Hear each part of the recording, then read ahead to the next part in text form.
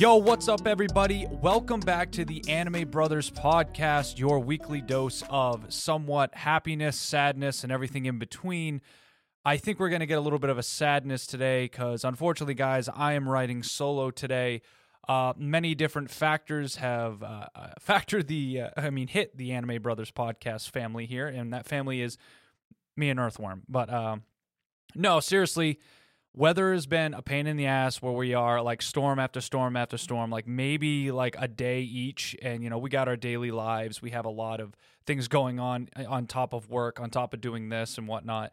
And Earthworm's pretty swamped. And then when he was available later on in the weekend, I'm going to be swamped.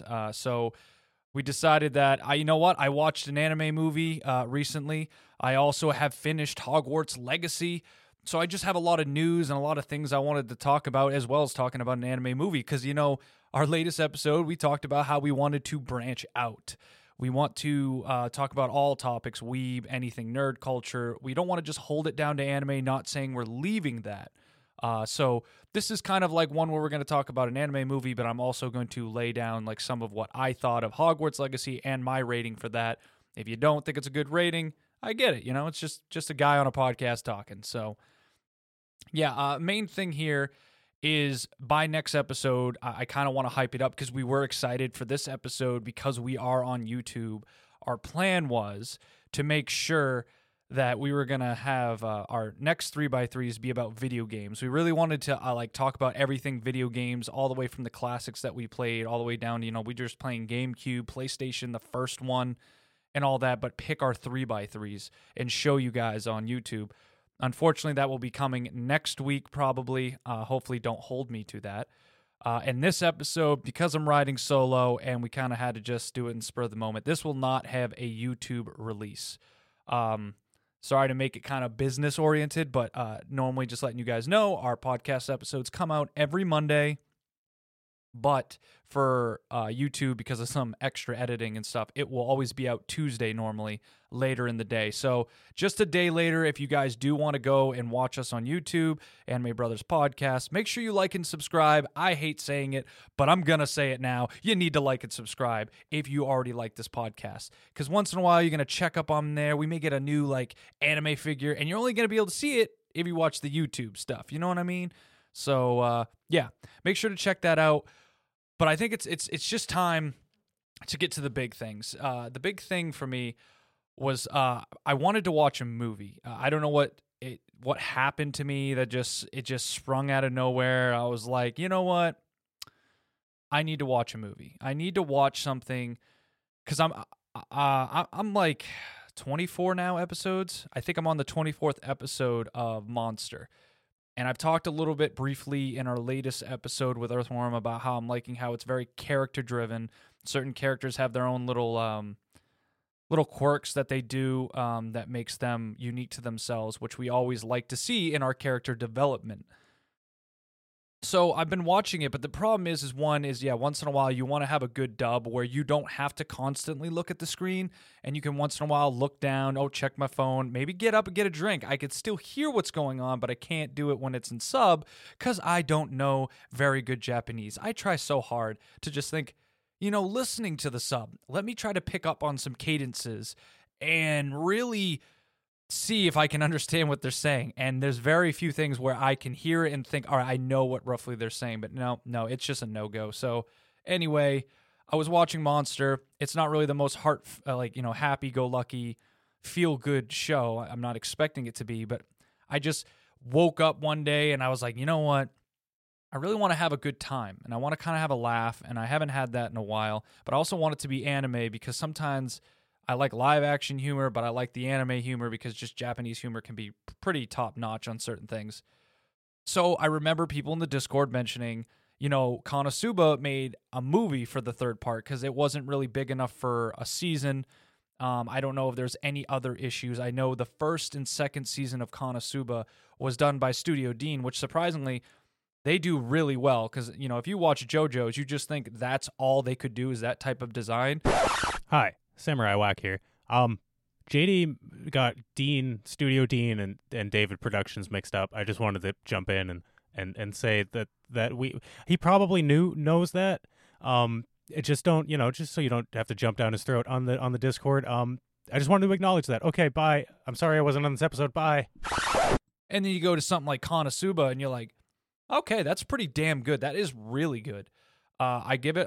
Sometimes I think the first time I watched the first season of Konosuba, I thought that was A1 Pictures. A1 Pictures for sure.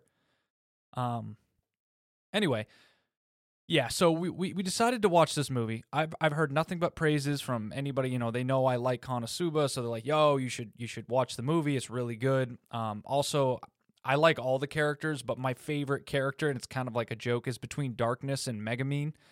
But I would lean towards Megumin because I just like the idea of, one, I like her character design. I know it's stupid, but having one legging instead of two is kind of like football players having one armband or arm wrap instead of two. I like the idea of having one side have one and the I do it when I play football. I like that stuff.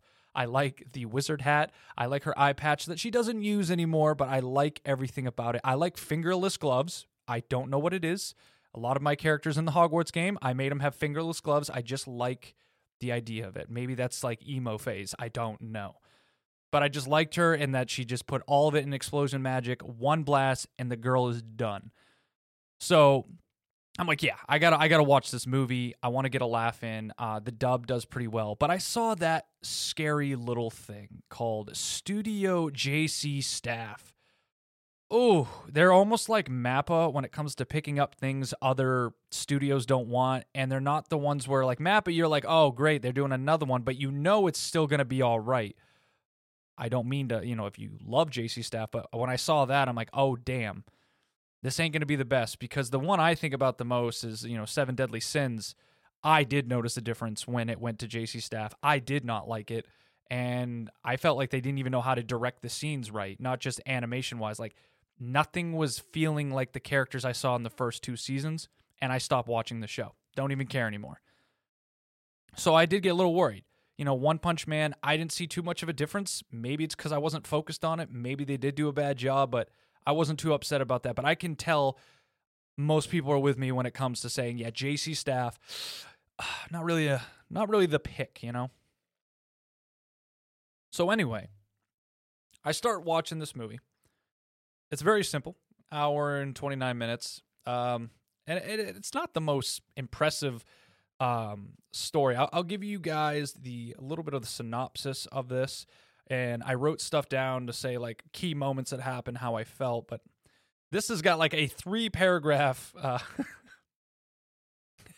yeah, 3-paragraph thing about this stuff, so I'm just not really sure, but I'll read the second one because that kind of more entails to what happens at the start of the show. And remember, guys, once I get past the synopsis, if you haven't seen it and you want to watch it, I mean, it's a comedy more of anything, so spoilers ahead. If you don't care, you hear it, and you're like, oh, that sounds funny, I'll go back and watch it. Like I said, I don't think this is a show where you need to, not get spoiled on some things. It's not meant to be the most heavy story-driven anime. So here we go. When Yun receives a seemingly serious letter regarding a potential disaster coming to her hometown, she immediately informs Kazuma, Sato, and the rest of his party. After a series of wacky misunderstandings, it turns out to be a mere prank by her fellow demons who want to be an author. Even so, Megumin becomes worried about her family and sets out toward the Crimson Demons village with the gang. And without spoiling that, it kind of spoils it, but the first 20 minutes of it, Yun basically shows up and, everyone's in the pub doing their normal thing. And she just yells right at Kazuma as Kazuma's like, man, nothing has gone right. Well, of course, after 2 seasons, still nothing's gone right. She points at him and he's like, I haven't even gotten a girlfriend. And she's like, Kazuma, I want to have your baby. And he looks at the screen because, it's fourth wall breaking. And he's like, oh yeah. It's the popular phase of the anime. And it just cuts, and then it's boom, big intro. So it's going to be crazy because, yeah, coming right out with it, I want to have your baby. It's not true. Something's behind it. And it turns out she got this letter saying, if you don't go with the most worthless, scaredy cat, person in the village and sleep with them and not bear a child, then your whole town is destroyed. Which in and of itself is kind of funny because Kazuma's like, yo, why did you think of me? But he's still down for it. So half the time, like, they're talking and Megumin's trying to read the letter. Like, I don't know if this is legit. And half the time, it keeps flashing to Kazuma as he's taking off his pants. Like, so is it a yes? Is it a no? Like, Yun, my sweet, are we? And it's just great because I know some people don't like the pervy characters, but Kazuma is one of those characters where he's pervy, but he's never done like the jobless reincarnation, never done some of these things where he's ever actually really violated anyone, except for the scene with Darkness where I think I forgot what it was. Like someone was manipulating it, or he thought it was a succubus. He did not think it was Darkness, so he was kind of letting out his desires, and it turned out it was Darkness, and that then it became awkward. As soon as it comes down to him actually doing something, the boy has no balls. So I like it more because it is a joke of it. Like he wants to do all this stuff, but he never pulls the trigger. But he's always trying to flaunt, like, are we going to do this? So either way, I just like the opening of the show. It gets right into it, and Yun basically saying, well, even if it is a prank, I'm still going to go home. Hopefully everything's fine, and blah, blah, blah. Which quickly you find out Megumin is a little bit worried, and she does want to check on her village. It's basically the Megumin and Kazuma show. They have Aqua involved. You have Darkness involved. They're there for some of their moments, but this is truly like after the second season where, you know, Darkness, you kind of find out she was royalty. She had her own little part. The first season was more about Aqua and like Kazuma, kind of them helping each other out as they try to survive in this world because, you know, Aqua was not supposed to be there. You know, she's a god. So this one takes front seat for Megumin. And you could tell that she somewhat cares, but whatever, she shows up. And it's kind of crazy because all the people in the village, I didn't think that everyone that was like the Crimson Demons acted like Megumin when it comes to like announcing what they do, doing some like Ginyu force poses, and then summoning their abilities. And they add these little jokes where there'll be a female character going like, I will use the power of water. And then another one says, burn bright with my flames. But all of the spells coming out of them are lightning. So, of course, you don't think of anything right away, but you're like, wow, that's kind of weird. And then Kazuma has to make the, like, why are you guys calling it fire spells when it's all the same spell? It's like those jokes that you're not laughing nonstop, but you think it and you're like, all right, I'm just going to let that slide. And then Kazuma's going through it in his own head and you're like, oh, good, all right, I'm not the only one. And he's the only one that grounds this fucking world a little bit to reality. Like, everything here is ridiculous. And I love that. I don't know. It's just the comedy I like. Maybe that's dry humor. Maybe that's something else. But either way, yeah, all the people in the village are ridiculous. And you finally meet Megumin's parents, who seem completely ridiculous. They don't want Kazuma to be there because I guess Megumin had been like writing a bunch of letters about how they've essentially done these crazy things together. But it sounded like almost their girlfriend and boyfriend because he was talking about how Kazuma tries to look up her skirt and all these other like pervy things, but then she says things like, he's truly like my best friend. He's the only one that's taking care of me. He carries me when I can't, you know, use my magic, blah, blah, blah. So he's like, oh, you know, you see Kazuma's kind of like, damn, I didn't think she thought of that about me. But of course, the mom and dad weren't too happy about it. All of a sudden, though, Kazuma mentions about this investment idea he has. He didn't think it'd be a big deal, but he's going to make like $300 million. And after that, the family loves him. The mom, I think on like 2-3 occasions, tries to lock them in the same room so they'll like cuddle and stay warm when they go to bed, and then things will hopefully lead to another, which I cannot do all those scenes when that happening justice. But I'm going to tell you right now, it had me dying because he goes through these episodes when he's first locked in there, like 20 different things going through his head. Like, how am I going to do this? If I lay down with her, I look like a perv, but it's freezing in here. And also you find out the mom's making it cold because just so many things are happening. So that way, like Kazuma even says it, I'm like trapped. I can't win either way. And I like all the decisions he's making. Of course, you know, Megumin's just cutely sleeping and all that. And he's going through all these, like, no matter what I do, it ain't going to be good. So one thing leads to another. She wakes up. And, you know, he says some good things like, I would never take advantage of you. And then she like makes a comment and he overthinks her comment, thinks, oh, she wants to get down. And then, you know, she doesn't like that. She dips out the window. A bunch of things. And it's just the comedy. I can't nail it. I'll just say the show did a really good job. That I think it's the original dub cast for the Konosuba movie. But you don't go into Konosuba going, oh, what's this great threat? Well, it turns out, I mean, there really wasn't a great threat. You know, the Demon King is still like sending people after these villagers. But no lie, they show you like a 35, 45-second clip of literally everyone from the village just summoning every spell they can, because, you know, they actually put their spells into different categories. They don't just leave it to explosion magic, and they are just decimating this battleground. And Cosmo's like, wow, this is kind of ridiculous. He's like, oh yeah, we do this all the time. We're never in threat. So there's no threat. You're pretty much halfway almost into the show thinking, wow, there really is no threat here. This was just Megumin going to the village and them seeing the parents, which, you know, I'm totally fine with. This is kind of like a slice of life in an isekai world. But anyway, yeah, so things just keep progressing after that whole debacle where he's trying to sleep in the same bed as Megumin. Darkness and Aqua are, you know, having breakfast, and they'll add their little comments. It's like, do you want anything else, Lizama? And he's like, no, wait, what did you call me? And they're like, oh, nothing. And then they keep talking. And he's like, okay, he forgets about it. And then Darkness says, so if you have nothing else to do, Kazu Trash. So they come up with all these nicknames, and they just add it so quickly to the sentence. And then he's like, well, yeah, I don't mind having more of like, wait, what did you call me? It's more of the humor where it just built. Once again, you hear it, you don't think of anything at first, and then Kazuma's reaction kind of gets you because you're like, holy shit, that, you know, they know what they did, and yeah, they're letting on them a little bit. I like that.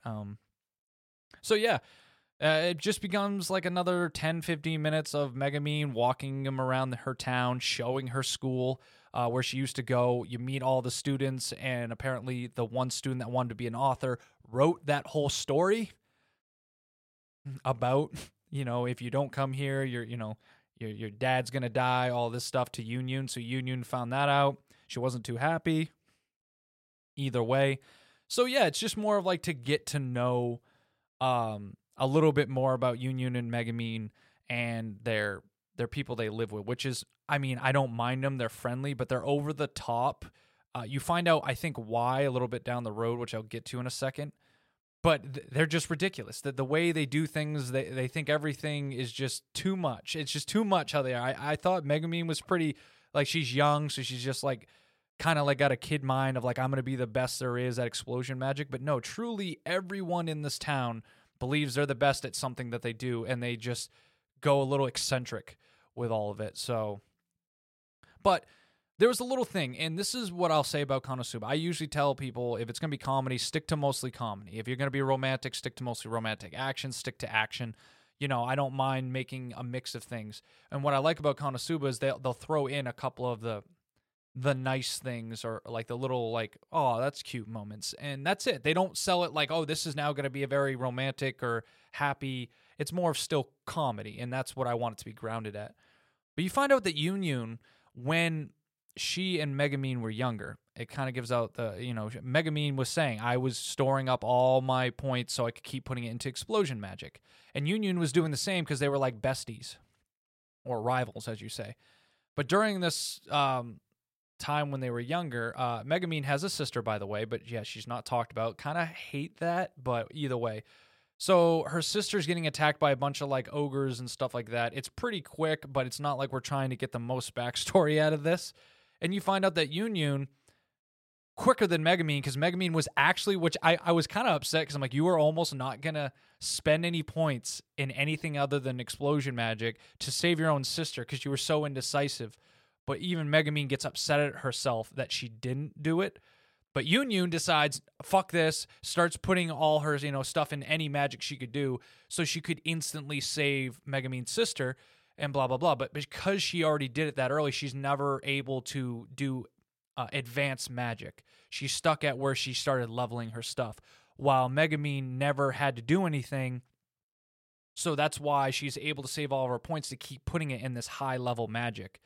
So in a way, without Megumin kind of saying anything, Yunyun, I think, yeah, even Aqua said, oh, look, because of that, you know, you got to do what you want, and Yunyun's become pretty much the best wizard, even over you. And Megumin's like, no. But yeah, essentially Yunyun's able to do magic and not pass out, while Megumin is basically able to do the explosive magic, but only one time. But it was nice to see. It was nice to see a little bit of backstory, and you kind of like, wow, Megumin's kind of mean to Yunyun, even though she took care of her and her sister. So you could say, well, that's what makes her not a good character to you. But I think that by the end of this movie, you see she understands, and it's like Yoon and her get more closer. But yeah, after all that stuff, that's when things start to go into like, all right, we got to have a little bit of a bad. And there's like this, I think they call it a chimera. So it was this creature, even though it looks like a woman, it made herself have big boobs, and she was like this ogre, tall, standing, a leader of the ogres that was working for the Demon King. So the next person, and she was attacking the village, and she was making pretty much headway into getting into the village. She does get into the village. She does this whole scene where she steals Kazuma, basically, because she got these tentacle things, which normally on like girl scenes we get really upset. But once again, that's why I love the show, is Kazuma gets to, enjoy some nice things and feel up women and look at women. But then this boy goes through the ringer when it comes to being scarred or horrible things happening to him. I haven't even talked about the earlier scene that I'm way fast forwarding past, where there's these ogre women when they get spawned, and the ogre women don't have men in this territory, so any man they see, they get so hungry for wanting that, that dick, and they chase him down and they hold him down, and he basically almost gets raped. And it even says in the scene like Kazuma has been scarred, and then it shows like from what, and it was that. And this other situation, he's getting grabbed and he gets like pretty much shoved into this huge chimera's breast, and he's loving it. And of course, Darkness is like, I'll be the hostage, and he's just like in his head, shut the fuck up, let me feel these boobs. So he's just loving it. He gets flopped around, he doesn't want to be saved, but then it turns out this chimera has both female and male ends, and for Kazuma, that's a no-go. And as he's sitting there flipped around looking at them, he looks up to her, he's like, there's something touching my leg, but that can't be what I think it is. And then she's like, oh, yes, I'm a chimera. I can do whatever I want, and that is definitely what you think it. And there's another moment. There's like, boom, Kazuma is scarred. That's what I mean. It's like this boy is like a perv. He's not the best person in the world, but he doesn't get like the easy road. He goes through stuff that he does not enjoy, that stuff that makes him uncomfortable. He basically got beat up by ogre women. He gets held hostage by this chimera. He gets trampled all the time, and we've already seen this boy get blown up and killed like twice and having to be brought back to life. It ain't easy, Chief, being out here for Kazuma. So yeah, he goes with this chimera because he's held captive, and this chimera talks about how the Crimson Demons are holding this thing in their basement that is called the Magic Mage Slayer. So it's able to wipe away all forms of magic and make it so that these Crimson, demons that are actually pretty powerful, even though we don't think Megumin's that powerful. And he locks her in there. He kind of scams her, gets out of there, drops in, then, you think it's over because she was stuck. And it turns out while she was in there, which this is Konosuba, she becomes this big, the mage, slayer, mage killer thing, like a big, long steel basilisk worm thing. And at the end is her face and her big ass fucking voluptuous boobs. And whatever little like tape things they got on it to cover her nipples. Like it's literally trying to get so close to pretty much showing full nudity, but it's Konosuba. It never really shows it fully. Like when you see Aqua's skirt, shit. But anyway, yeah, so that's it. That's the Mage Slayer now. And it's like, damn, what are we going to do? She literally wipes almost everyone's magical powers from the Crimson Demons. And as soon as that happens, boom, they become little wimps. And it's pretty funny to see. The thing that confused me, and I don't know if I caught it right, and maybe I wasn't paying attention for that 5-10 minutes, and it's meant to be a joke, but from what I remember, there's a little tablet on the back explaining like the legend of the Mage Slayer and all of the Crimson Demons, and basically Megumin saying, yeah, this is the come all be all of like what it's the sayings for us and what we have to read, and it's only in Japanese so Kazuma can read it. And it turns out like this crazy scientist made essentially almost like Android 17 and 16 robots, and that's the Crimson Demons. They're basically human-like, like AI. And then they came up with their own signature stuff and their personas of how they act. And he just accepted it, and they accepted him as like the leader or whatever, or some kind of god. And he's in the middle of his tablet kind of making fun of how like not smart they are. And the whole time, Megumin's like, what does it say? And Kazuma doesn't want her to know because it's almost like, okay, does that mean like Megumin and all of them, they're just not, they're technically androids? Maybe it wasn't androids, but it looked like a scientist made these fuckers. Because then he makes this mage killer, this snake-like thing. And apparently these Crimson Demons decided when they saw it, like, this is our arch rival. This is the thing that will destroy us. This is it's like their Ragnarok. And he wanted to tell him, like, nah, it's just one of my snake things I made, but he thought it was hilarious, so he let them just believe what they wanted to believe. So they made up their own rules and technical, like, Ragnarok fortune-telling shit. So it's a joke in itself that these people think this is the coming of the end, and it's like, it's just the scientists that made all this and decided to let you guys kind of have at it. So in itself, by this time, and you're watching the fight and everything happen, you're like, technically, this is just his own creations going at it. Like, there's no real big crisis here. It's just Megumin having to save her own family that she doesn't know is technically they're all like robots. From what I got, correct me if I'm wrong, listeners, and if I was really confused by that. But yeah, that was interesting to know. That was definitely interesting to know. I'm gonna have to definitely look that up more in detail because that was the one thing I didn't pick up. But yeah, during that whole part, during this big fight and all that, Yun's like one of the only ones still being able to use powers because she wasn't in the vicinity. She's helping out by distracting the Chimera girl. I think her name was Sylvia. Yeah, Sylvia. It's still fresh in the brain a little bit. And basically, they come up with this big strategy where there's also this telling in the fortune. It's a big gun, but he said, I called it a rail gun because the Crimson Demons thought it was crazy. So there's a secret weapon that's able to take down, the mage slayer thing. So the distraction, you see, like, in the corner, like, before the plan's coming out, you see that Aqua is constantly giving blessings to Kazuma. It was, like, great. Constantly giving the blessings, so you know something crazy was going on. Blessings. We already know Kazuma's naturally lucky. And Yun's running away to pretty much draw the attention. And then I forgot the guy's name with the mask, but him and Wheeze, the big boobed magic chick, show up, like, by this end fight just to kind of help out. And they put the mask on Darkness so she can actually hit things and be a good paladin. And I must say, if she was able to use the sword right and actually be able to fight, she is the most overpowered because she literally takes the most hits. She's taking sword attacks and blocking with her small sword against this fucking Chimera. It's like, you just think about how funny in itself that if it wasn't for this mask guy, merging with her again, she wouldn't be able to do this. She would just be taking an ass whooping. She'd probably be like liking it, but yeah, he holds his own when he's able to use her. And Kazuma's, strategy to get her to keep on slowing down so they can charge up that gun was to pretty much take his shirt off and be like, I want you, baby. No matter what you are, who you are, I'm going to be with you forever. And, all she wants to be is loved. Sylvia's trying to do everything she wants to get that thing called love. So she's like, really? And he's like, oh, yeah. And I can't stress how much the oh, yeah gets me, though, in the moment, because it shows, like, Kazuma giving those eyes, those dirty eyes. He's like, oh, yeah. He's willing to do this. So he gets pretty much taken into her body and is, like, pretty much in front. Kind of like if you think of Goku and Piccolo when he's holding Raditz. And you can almost say, like, on the other end, I don't know. It was pretty good. So they charge up the gun. They killed her. She came back to life. So I'm kind of jumping all around because, the Kazuma thing happened after she came back to life.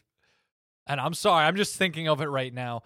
So finally, Yun and Megumin together do this ultimate explosion. And pretty much Kazuma is taking the hit as well as her. But she was distracted enough to basically take the blast. She died. So you kind of feel bad because she just wanted to be loved.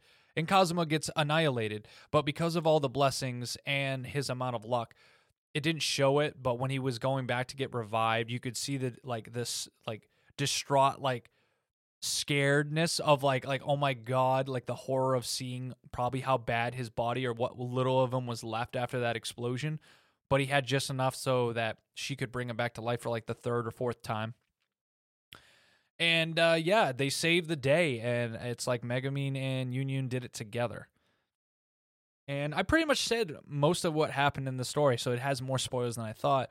But I wanted to say the ending of this is key for me because it's not meant to be the most serious story. It's not meant to be the like, wow, the driving force of like what makes the isekai isekai. It's a joke on an isekai with sexual humor as well as dry humor.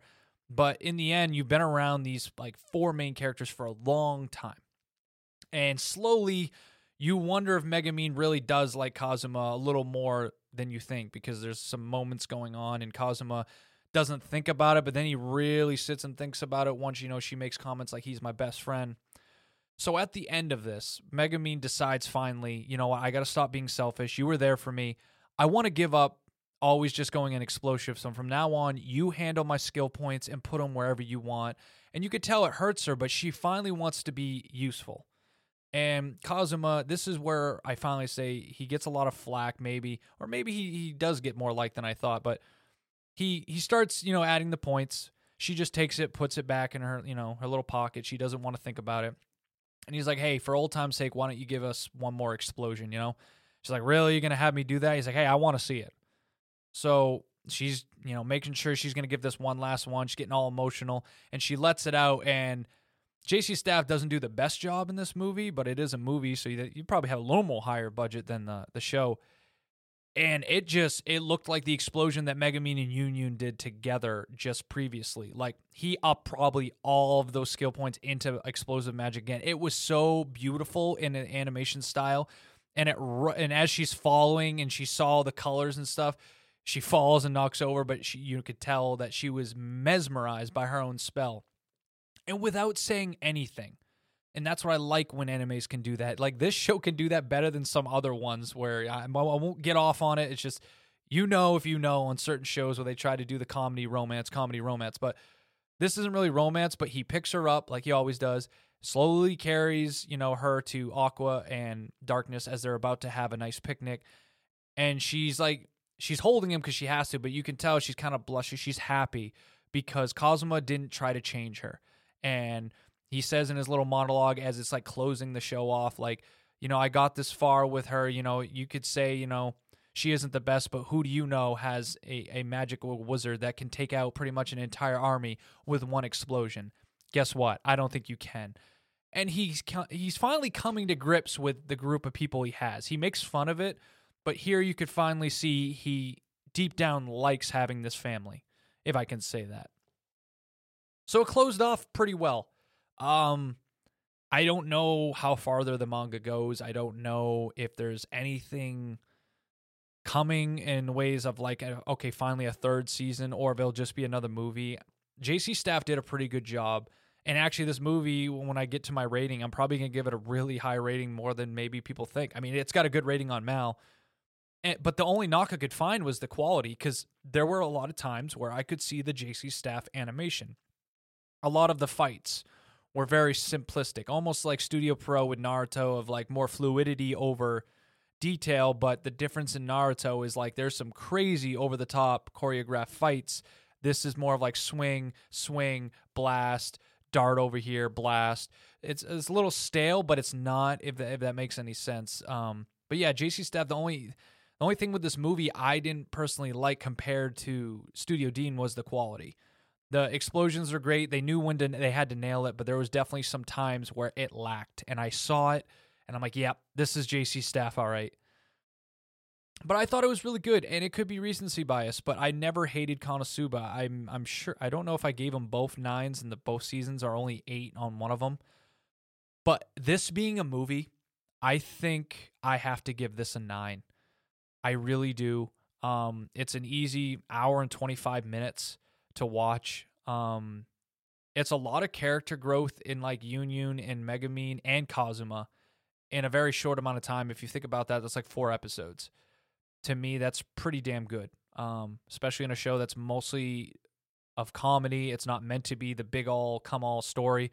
Who knows if Kazuma's ever going to get out of this world? From what it looks like, it's like he's come to grips with it. But I had a good time, and that's all I wanted to do. I wanted to have a little bit of brightness after some of these gloomy winter days, and I'm watching stuff like Monster, and I'm also watching Last of Us.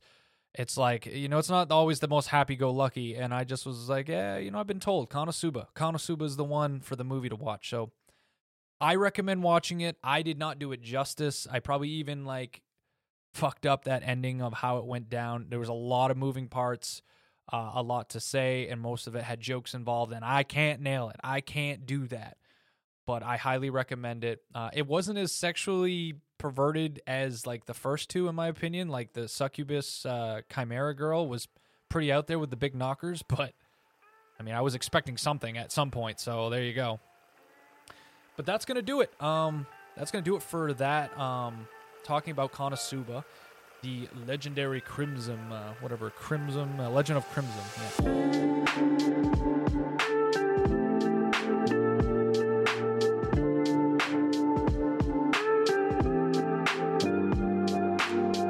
And all right, so my next thing, and this is kind of a segue, so we'll get leaning into that. The segue is going to be about Hogwarts Legacy.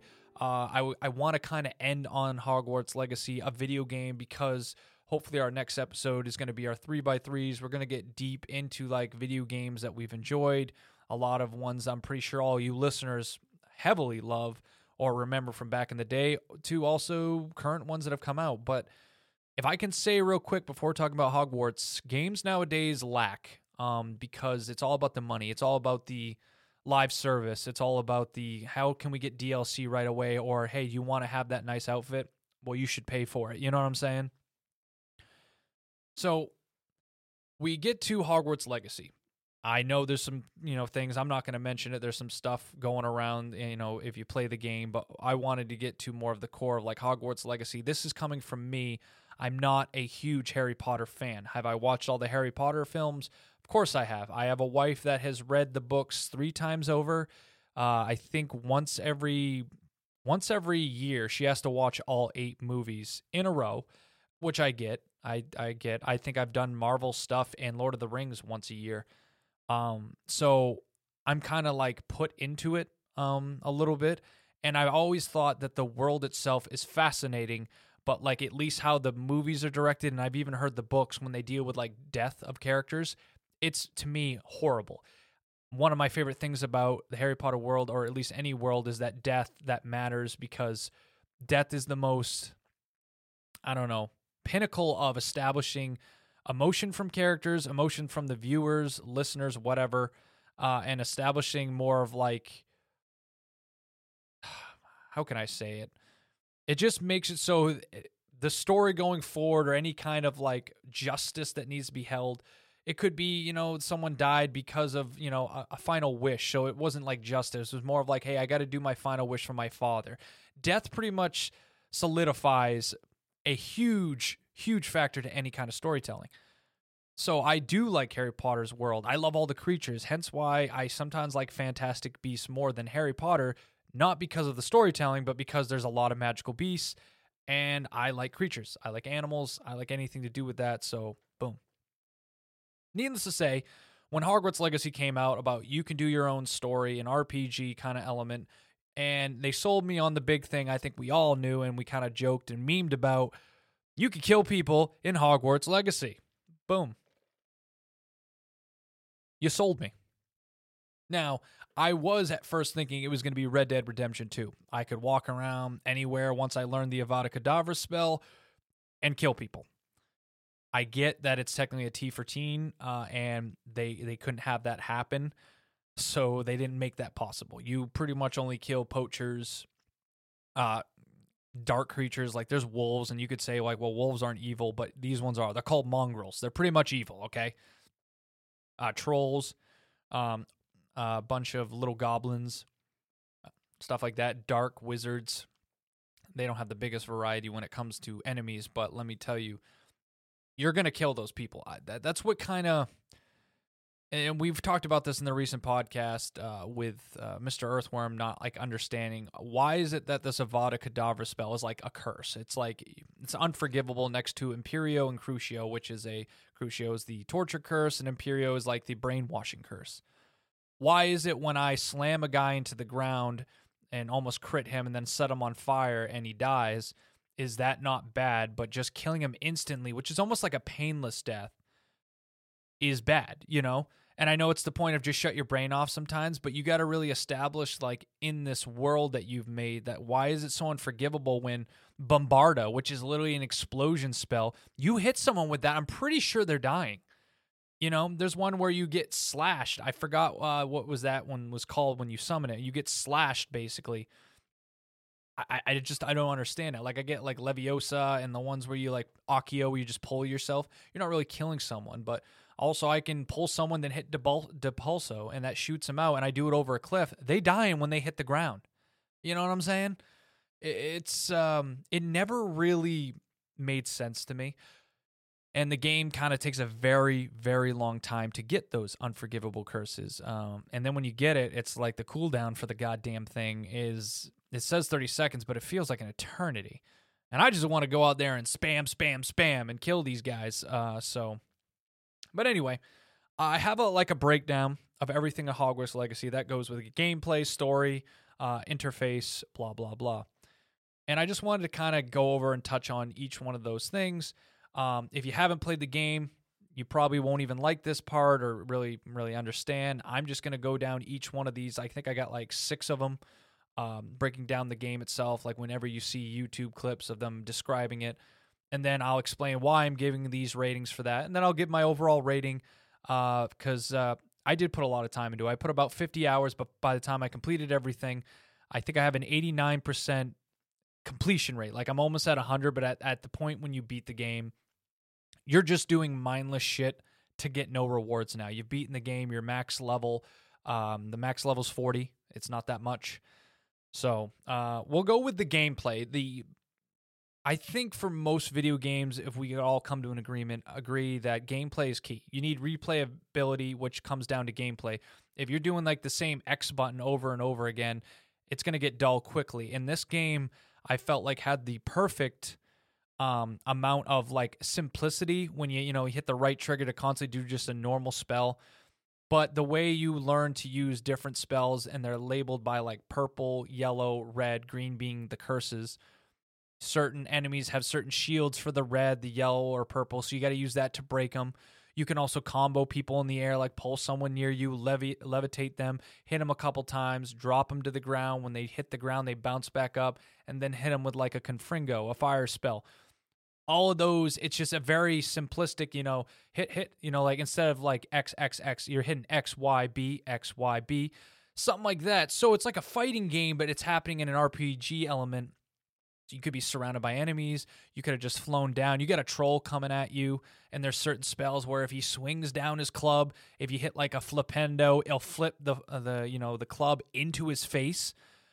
Those little things, that's great. And I always found myself wanting to fight the bigger creatures or the knights, the big bosses, because they have unique things where if you want to beat them, you need to utilize all your spells where, you take their sword away. You can hit RB to grab that sword they just lost out of their arm and then fling it at them. It's very adaptable. It's very simplistic. And it's very, it's quick. Everything feels very, very quick to respond, if I could say that, quick to respond to all your commands, and everything's quick to where you can heal with the D-pad. You can flip from your other sets of combo hotkeys on, even if you're not on a computer, by hitting the D-pad left, right, up, and down. So you have a whole list of different spells to use without having to constantly change them. You can do everything on the fly. I like that. I just really like that. And it has a very easy counter system like Assassin's Creed where you hit Y in this small window if you see it. And if you played something like Elden Ring or Sekiro or any kind of harder game, this is easy. You could literally be taking shots from all sides and deflecting everybody, but it's still challenging enough to where you need to learn how to use, all right, I got to use these certain spells for this enemy, this type of spell for that one. So the gameplay was like one of the keys to lockdown. I give it an 8.5. Fucking amazing. Probably one of the few best things in the best things I say because I like the game, but I'm gonna get on some flaws. So yeah, 8.5 out of 10. We're going to get down to story next. And the story is something to where I always have a gripe with Harry Potter stories. If you've watched the first and second Harry Potter, you don't even need to watch any other Harry Potters. I feel like a lot of the things they make you do in the show is exactly what happens for Harry in the first two movies, and yet you're supposed to be a fifth year that somehow is able to master this ancient magic that ancient magic is very few could do. Only you can see it. And that's why the commercials are saying this is the show to make you feel like Harry Potter. They had to make another character that is the chosen one, whether you're male or female, whatever. So it's kind of, to me, mid. I enjoyed it at the beginning because it's unique and my character's talking. I could choose some dialogue. But as more and more, like, you go to Ollivanders and you're picking out wands and everything's going bad till you get the right wand, well, that happens in Harry Potter.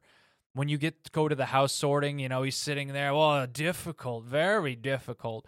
And he's going to suggest something to you, but you can pick the house you want to go to. Harry technically picked who he wanted to go to. He went to Gryffindor, even though the hat said Slytherin. So that's what I mean. You're already going through kind of what Harry's going through. It's kind of just the same thing. The Goblin Rebellion happened back then. My wife was telling me, so they added that into it so it's realistic. But this whole ancient magic, it's like, all right, well, if you want to know the whole story and you want to like be given the weapon that will end, the fights with the goblins, well, you have to go through trials. And everyone jokes about it. It's literally like a lot of games are like, oh, you got to go through 3 trials. Once you do that, they accept you. I think that's been in Assassin's Creed games or any other kind of game made. So yeah, it's pretty simple. And by the end of the game, I didn't see it. I looked up the differences of what you pick for certain choices, and this ain't no Mass Effect. Mass Effect ain't even the best, but I feel like it ain't got no Witcher type of shit with choices. To me, it's lacking on the most choice part. You can pick some dialogue. It's either being a wise ass or a nice guy. That's it. So the story for me is a 6 out of 10. Nothing to write home about. It had a very corny, like, everyone show up at the final boss fight, kind of like how everything is in Harry Potter.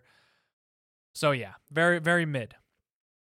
So next comes to my biggest gripe of the whole entire game, and that is the interface, the quest management, the lineup, how it is to easily go from map to your gear slots, blah, blah, blah. I didn't like it. It was easy to get around the whole point of like this wheel where you could go to gear, go to stuff. But my biggest gripe with the interface was, one, sometimes you were like, okay, I need to check out where I am on the map. And it would take a split second too long. And I know that's like, I'm just saying, it just felt like sometimes this game was trying to show that it doesn't load that much. Like, everything is, once you're loaded in, you're in. But you can tell there are some times where it needed to, like, when you're going to pop up the map or something, it needed a minute to think. And then when you do the quest and you're trying to pick a quest, it does this thing where the main quest, or one of the main quests, because there's more than one, is in yellow. So you think, okay, when I track something, normally when you track it, it turns to that basically yellow or whatever color is the main quest or whatever quest that you are now following. Because you have decided to make that your sole priority, it keeps it to a color you're like associating with, here's where the main quest you're looking for is right now. You clicked on it. This is the tracking of it. What it decided to do was it'll show the yellow quest, main quest line where it is on the map. And you're like, no, I'm not going to do that yet. I'm going to do a side quest. So you click on the side quest.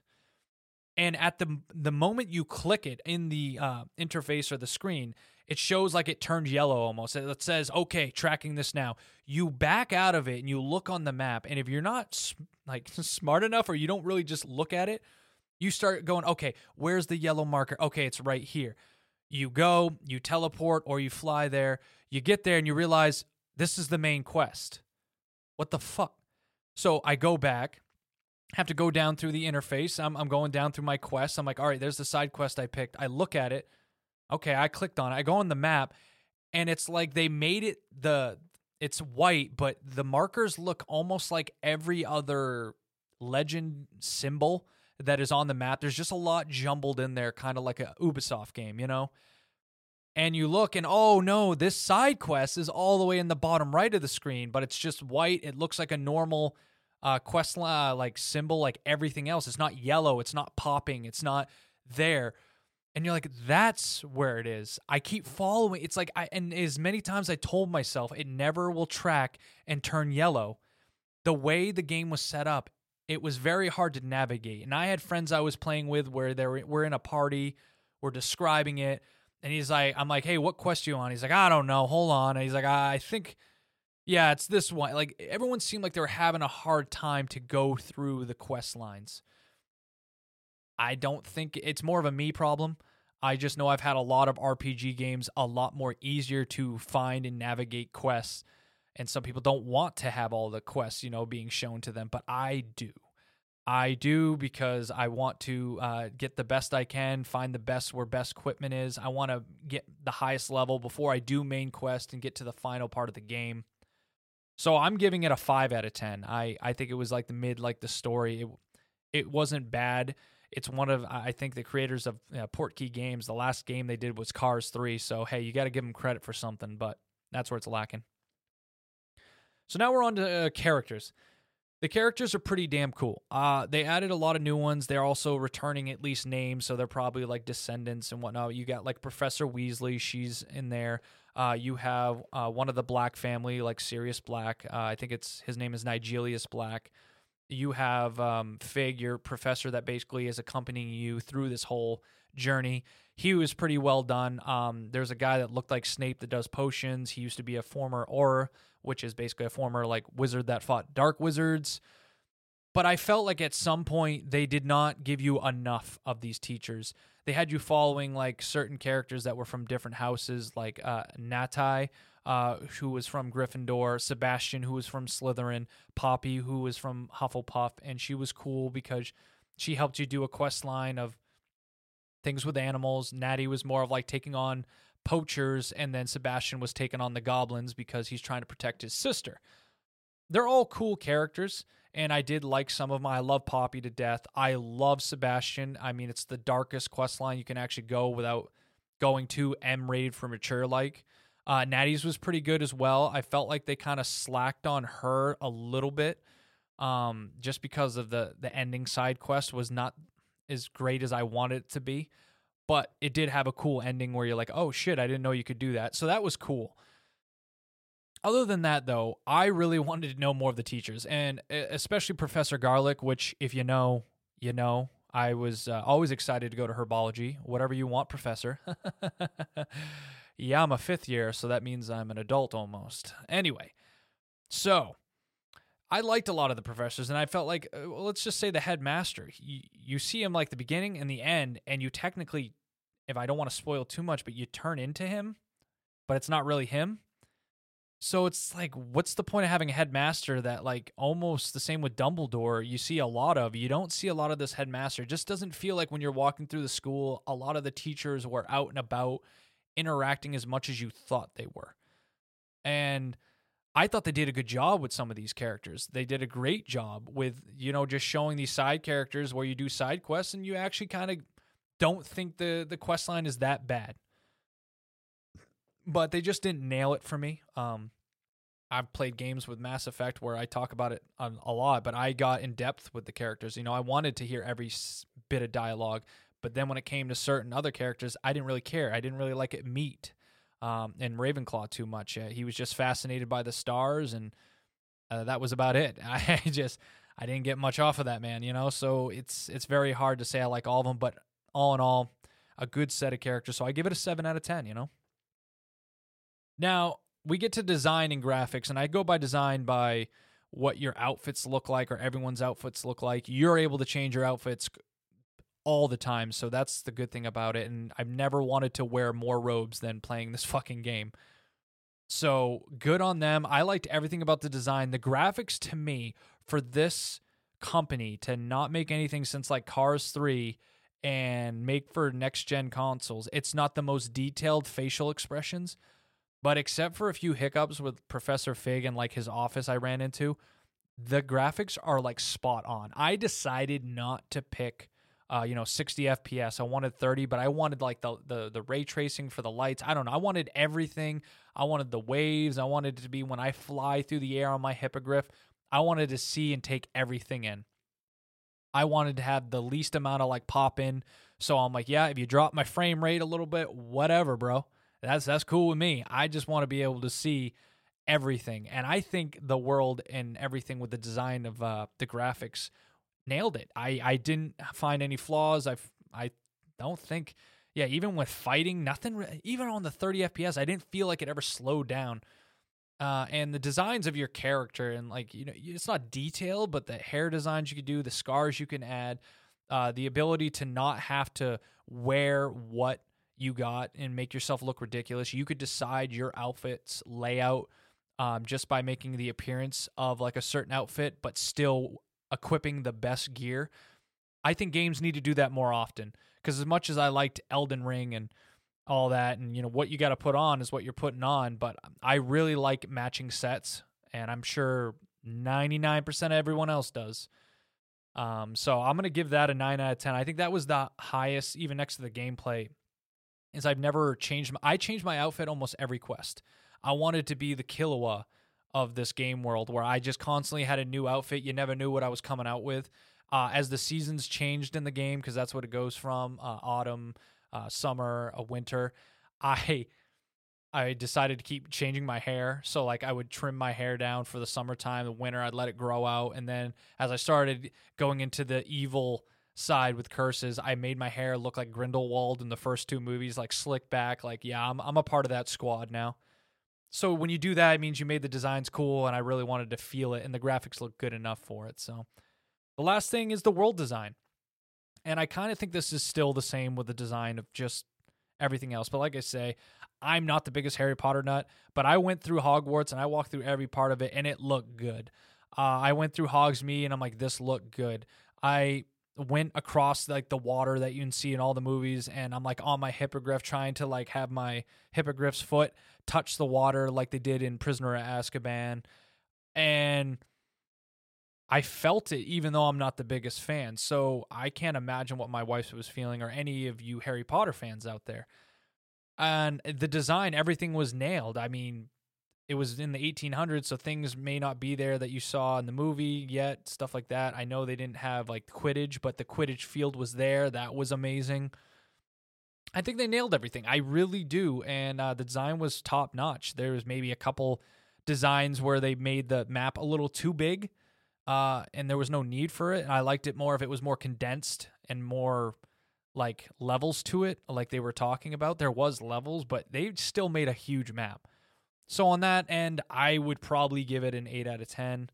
All in all, this game, I gave some bad parts when it came to the story and interface, but the core things I need is I need some characters, which I did. I need gameplay, and I need to like want to like dress up my character. I want to feel like my character has meaning. He doesn't have a lot of meaning in the story, in my opinion, when it comes to this stuff, but I just liked being able to change my look, put the hood up, put the hood down.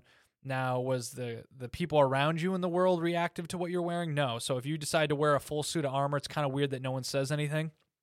But hey, it's supposed to have fun. I heard that they want to now, of course, Warner Brothers wants to make more money. They want to make an online multiplayer or something where everyone can play together, which if they keep the gameplay, I could see it, you know, doing things together. I don't know what they're going to do. It's more of like online multiplayer would be better to play like Quidditch. But no, I think it was a really good game. I've never put 50 hours into a game in a while and completed it. So I'm going to give this an 8 out of 10. Definitely solid game, and I'm not a Harry Potter fan. I made sure to get the deluxe. Me and my wife played it, and I enjoyed it, and it made us actually talk more. It's kind of like if, you know, hopefully one day she watches some more anime, and finally, you know, we could have some talks about anime. But I did get a little more into the conversations with her about Harry Potter because I'm playing in this game, and it's good. It's definitely good. I think you should try it. Do you need to pay the $70 to play it early? If you did, probably not. But we all knew we wanted to play. So, yeah. Hopefully you guys didn't mind this. I definitely talked a lot today. A lot. I'm going to feel it later on. We'll definitely get back on the normal schedule. We'll definitely have the YouTube videos coming out on Tuesday, hopefully for the next episode. If you guys don't mind, if you want to become a patron member to support us to keep this going forward, We do in the works eventually want to get more cameras so we can kind of make the cameras kind of jump around, get you more involved, get close-ups to the certain setup we have. You know, just $1 donation means a lot to us. Patreon.com/Anime Brothers Podcast. It'd be great. And if you also want to check us out on YouTube, we're there now. We have 3 episodes out. The first one's our award show, which is probably our best one, and, you know, Earthworm was looking good. Make sure you like and subscribe. It's the best way. You can support us there, and hopefully we can get that looking nice and snazzy for you.